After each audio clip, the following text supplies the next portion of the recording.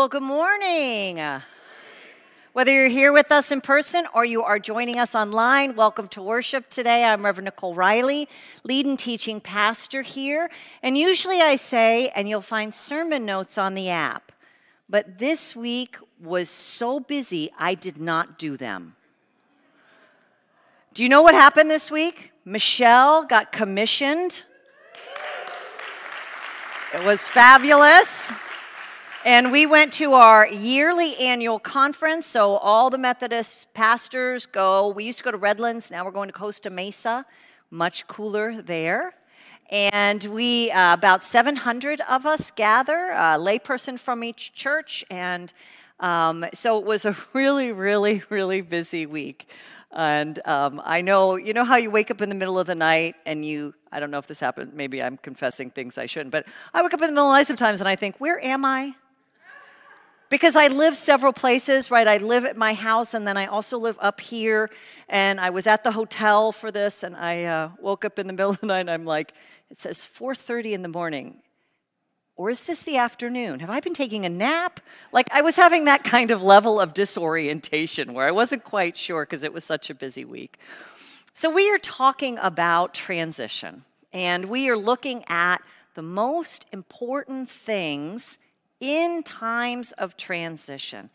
And we're talking about it specifically for us as a church because we are getting ready for our new pastors to come. In fact, one of the things that was making me a little insane this week was, you know how like you're ready for the change and stuff, and then all of a sudden you think, I got lots of time, and then you realize like, no, the moving truck is coming. So their moving truck comes and delivers stuff to the offices on Tuesday. And so I had to get Jeff here today to load a whole bunch of stuff into his car. You know, this is a time of transition. They start July 1, but they will preach. Their first Sunday will be July 10th, but you'll see them around before that.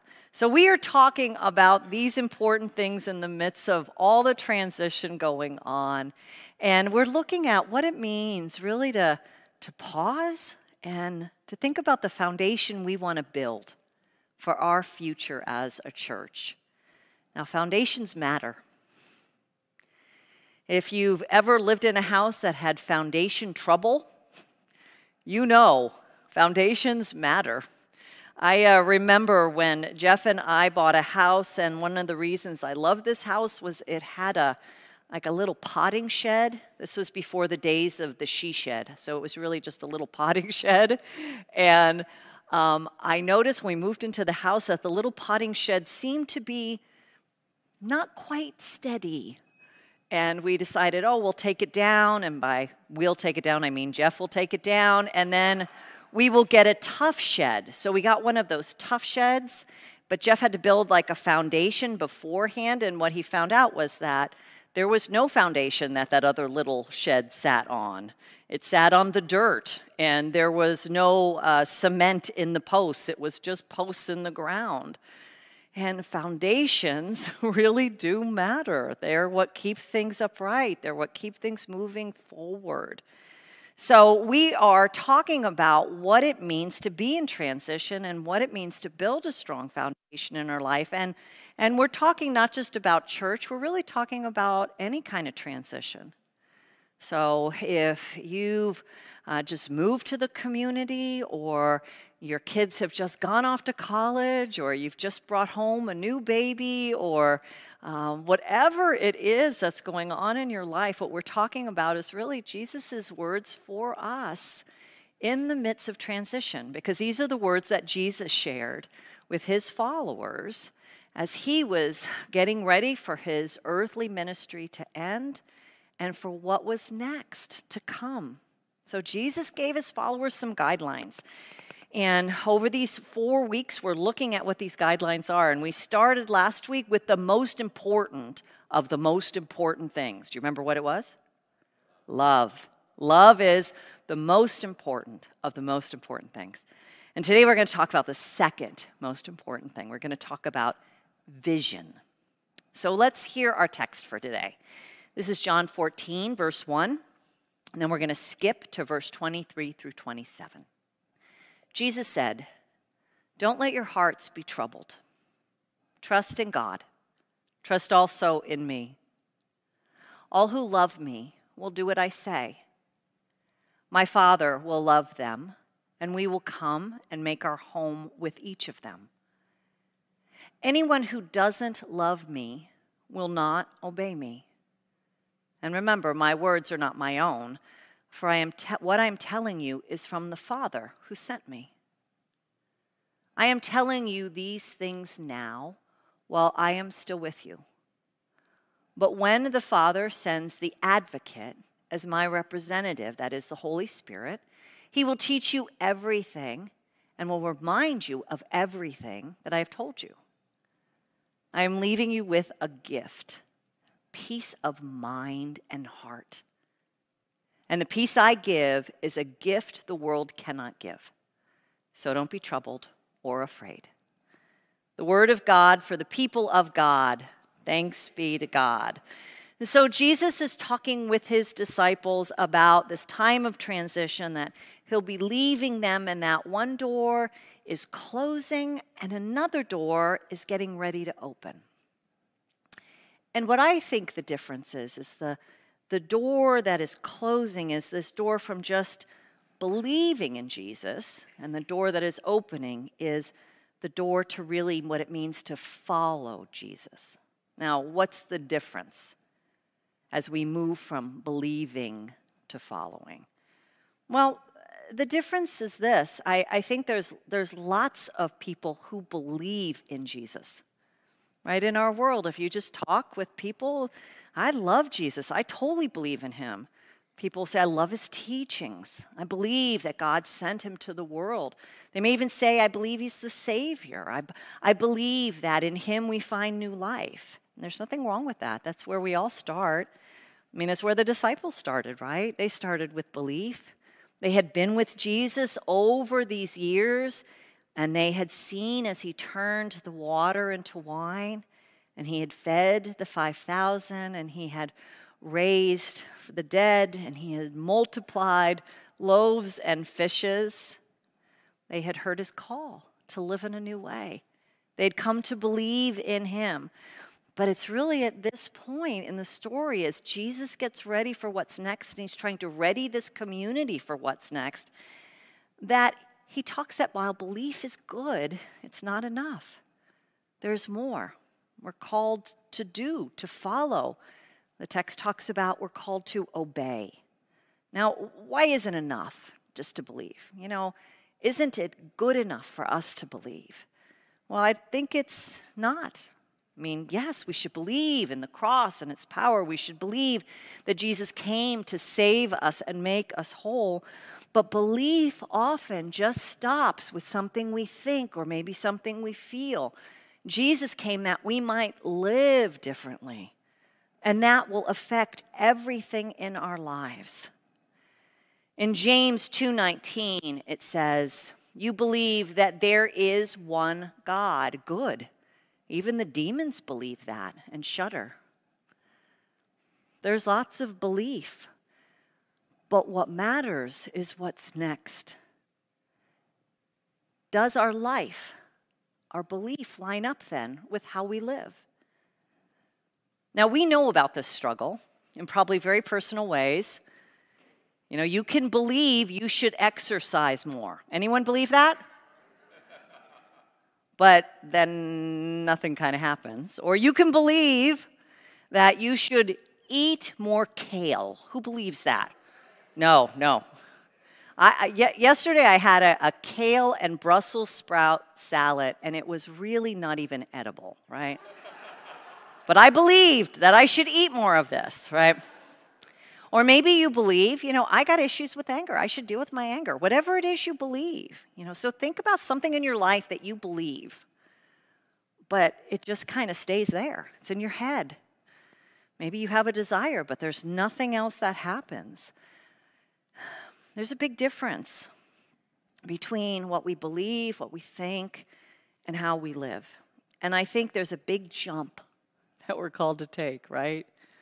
Between the things we think and then how we do what we do. And that jump from belief to being a follower is, I think, vision. That's what enables us to make that jump. Vision is what is the ability to see past today and its shortfalls, its limitations, into the future. In fact, if you want any kind of change in your life, you have to have at least a little inkling of a vision of where you're going and what it might look like. Vision calls us into what God can and what God will do. Living out of God's vision is what enables us to participate in what God wants to do in our lives and in our communities. That is why I think it's one of the most important things, especially in times of transition. So let's look at it a little more closely. So in our text, Jesus starts with this. He says, "Don't let your hearts be troubled. Trust in God and trust also in me." So he starts here because he knows in times of transition, we're going to be afraid. In times of transition, we're going to worry. We're going to not know how it's going to go. It's human nature. It's human nature. They had no idea what was next. And sometimes when we're in a transition in our lives, we just can't see what's coming. And so we get afraid. Their response to Jesus' leaving, and I think our response a lot of times to transition, is to be fearful. And if that's where you're at today, whether it's regarding the church's transition or some transition in your own life, acknowledge that. Be compassionate with yourself that that's where you're at. And Jesus, at the end of his ministry, wants to remind us not to be troubled. This verse, "Trust in God and trust also in me," can be translated, "Believe in God and believe also in me." And that's where it begins. It begins with belief. But it doesn't end there. The rest of what we're reading today says this. Jesus says, "All who love me will do what I say. My Father will love them, and we will come and make our home with each of them. And anyone who doesn't love me will not obey me." And remember, my words are not my own. What I'm telling you is from the Father who sent me. I'm telling you these things now while I'm still with you. But when the Father sends the advocate as my representative, that is the Holy Spirit, he will teach you everything and will remind you of everything I've told you. So here is the big jump that takes vision. And that jump is between believing and then actually doing what God says. Jesus says at the beginning, "All who love me will do what I say." That's pretty clear, right? "And anyone who doesn't love me will not obey me." I think we live out our love for Jesus by how we live our lives. We let God live in us, and then out of that, we're to obey what Jesus calls us to do and be in this life. So what did Jesus call us to obey? Years ago, I found this great list someone had put together about some of the things that Jesus taught, and they put it together in such a great way. This is probably like 20, 25 years. And I don't know who wrote these things, but I want to share them with you. They've kind of been my touchstone over these years.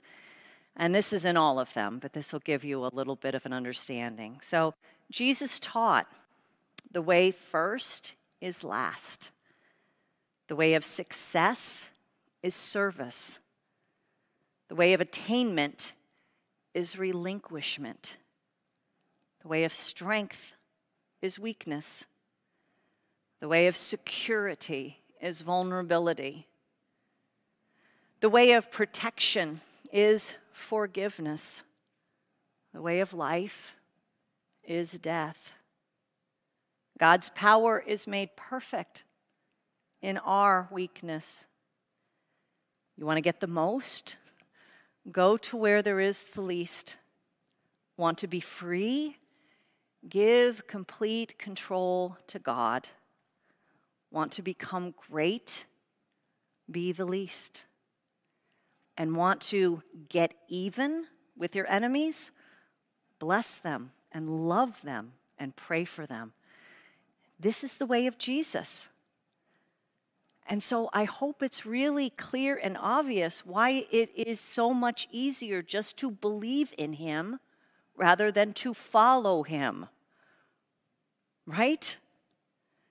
If I just stop at believing, it's just some nice ideas I'm entertaining, like about eating kale. But if I follow him, that's going to change everything. That's going to change how I live my life. It's going to change how I spend my money. It's going to change who I welcome. It's going to change who I love. And to take this leap takes vision. Now, what is vision? And why is it important in this time for us? Here's what I think vision is. Vision is seeing God's ideal future for us, for our lives, for our churches. Vision is what God sees for us and wants for us. And we need vision in our lives. We need to have a vision of where we're going and where God is calling us. God's vision for our lives and for our churches will be so much more than we could ever come up with on our own. It'll be more inclusive. It'll be more challenging than we could ever imagine. In times of transition, vision matters. Because without vision, we're going to be tempted to say things like, here we go again, getting new pastors. What are we going to do without Pastor Michelle? Or first it was Sherry, you may have noticed. Then it was Nicole and Michelle. And I hear next the youth director is leaving. Vision matters. And it's easy to lose our vision. It happens all the time. You know, I worked for the annual conference for the larger Methodist Church for 5 years, and one of the things I did was I went to churches and helped them connect to their vision again. Connect to who they were and who God was calling them to be. And sometimes that was easy to do, to remind people. But sometimes it wasn't. And I'll never forget this one church. I said, I'm here to help you reconnect to your vision. And they said, okay, but first we're really focused on one very important thing in our church that we got to figure out. And I said, oh, okay, great. What is it? What kind of creamer we should serve at fellowship time? Should we serve whole milk? Or should we serve half and half? Should we have oat milk?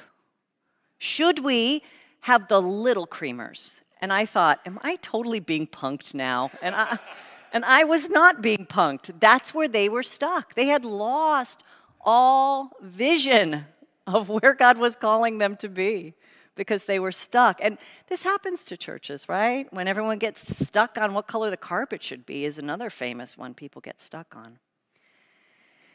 Here's the thing. One of the problems with transitions is they can be triggering for us. We will remember times when transitions have not been good in our lives, and we may become anxious then. Transitions are often times when we will find ourselves sliding back into old fears and old anxieties. This is fear, and it is so human of us to be there. But God has so much more for us. Now, here's the most important line in today's sermon. So if you're thinking about lunch, for just 1 minute, give me your attention. God's response to our fear is his vision. God's response to our fear is his vision. You know this line from Proverbs maybe, where there is no vision, the people perish. There's some other good translations.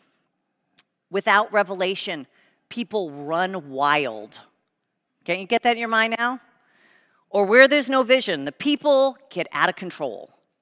My favorite is, if people can't see what God is doing, they stumble all over themselves. Have you been part of a transition like that? First time I was ever part of a transition like that, where I saw a whole group of people lose their vision, lose their understanding of the future, was when I was in elementary school. And we had a beloved teacher. He was amazing. And then one day he was just gone. And by the time they got us a substitute, as a class, we'd kind of turned into one of those Lord of the Flies things. We were completely out of control. We lost our vision. I saw this in one of the churches I served. I went back to visit them like 6 months after I had left. They invited me back for something. And when I got there, I noticed that they had hung up a lot of signs that said, private property, no trespassing. And what had happened was the trustees of the church, the people in charge of facilities, had lost the vision of who they were as a church. And they had become anxious. And they had put up all these signs. And so I got some time with the trustee and was talking with him about this. And then I did what my son calls, I gave him the look. Now, if you're a mother, right, or a father, I don't know, do fathers give the look too? Yes. Oh, they get the look, sorry. So I gave him the look, I just gave him the... And most of those signs came down, right? They had lost the vision because they were fearful in the midst of transition. We need a vision of the future in order to move forward. God's response to our fear is his vision. And his vision brings us peace. So let me remind you of who you are and what the vision has been in this church for what it means to be in ministry. First, our vision for ministry is in 3 areas of focus. Worship. Worship is the main thing here. That's why we spend so much time and energy. That's why we have such devoted people who give up their time weekly in our band and serving here in the back and serving as ushers and greeters. It is the most important thing. It's the thing that changes us more than anything else. To take on and to obey that discipline of being in worship weekly. That's where God meets us, where we meet one another, and where we are changed. It is the top of what it is we are about. And then next is small groups.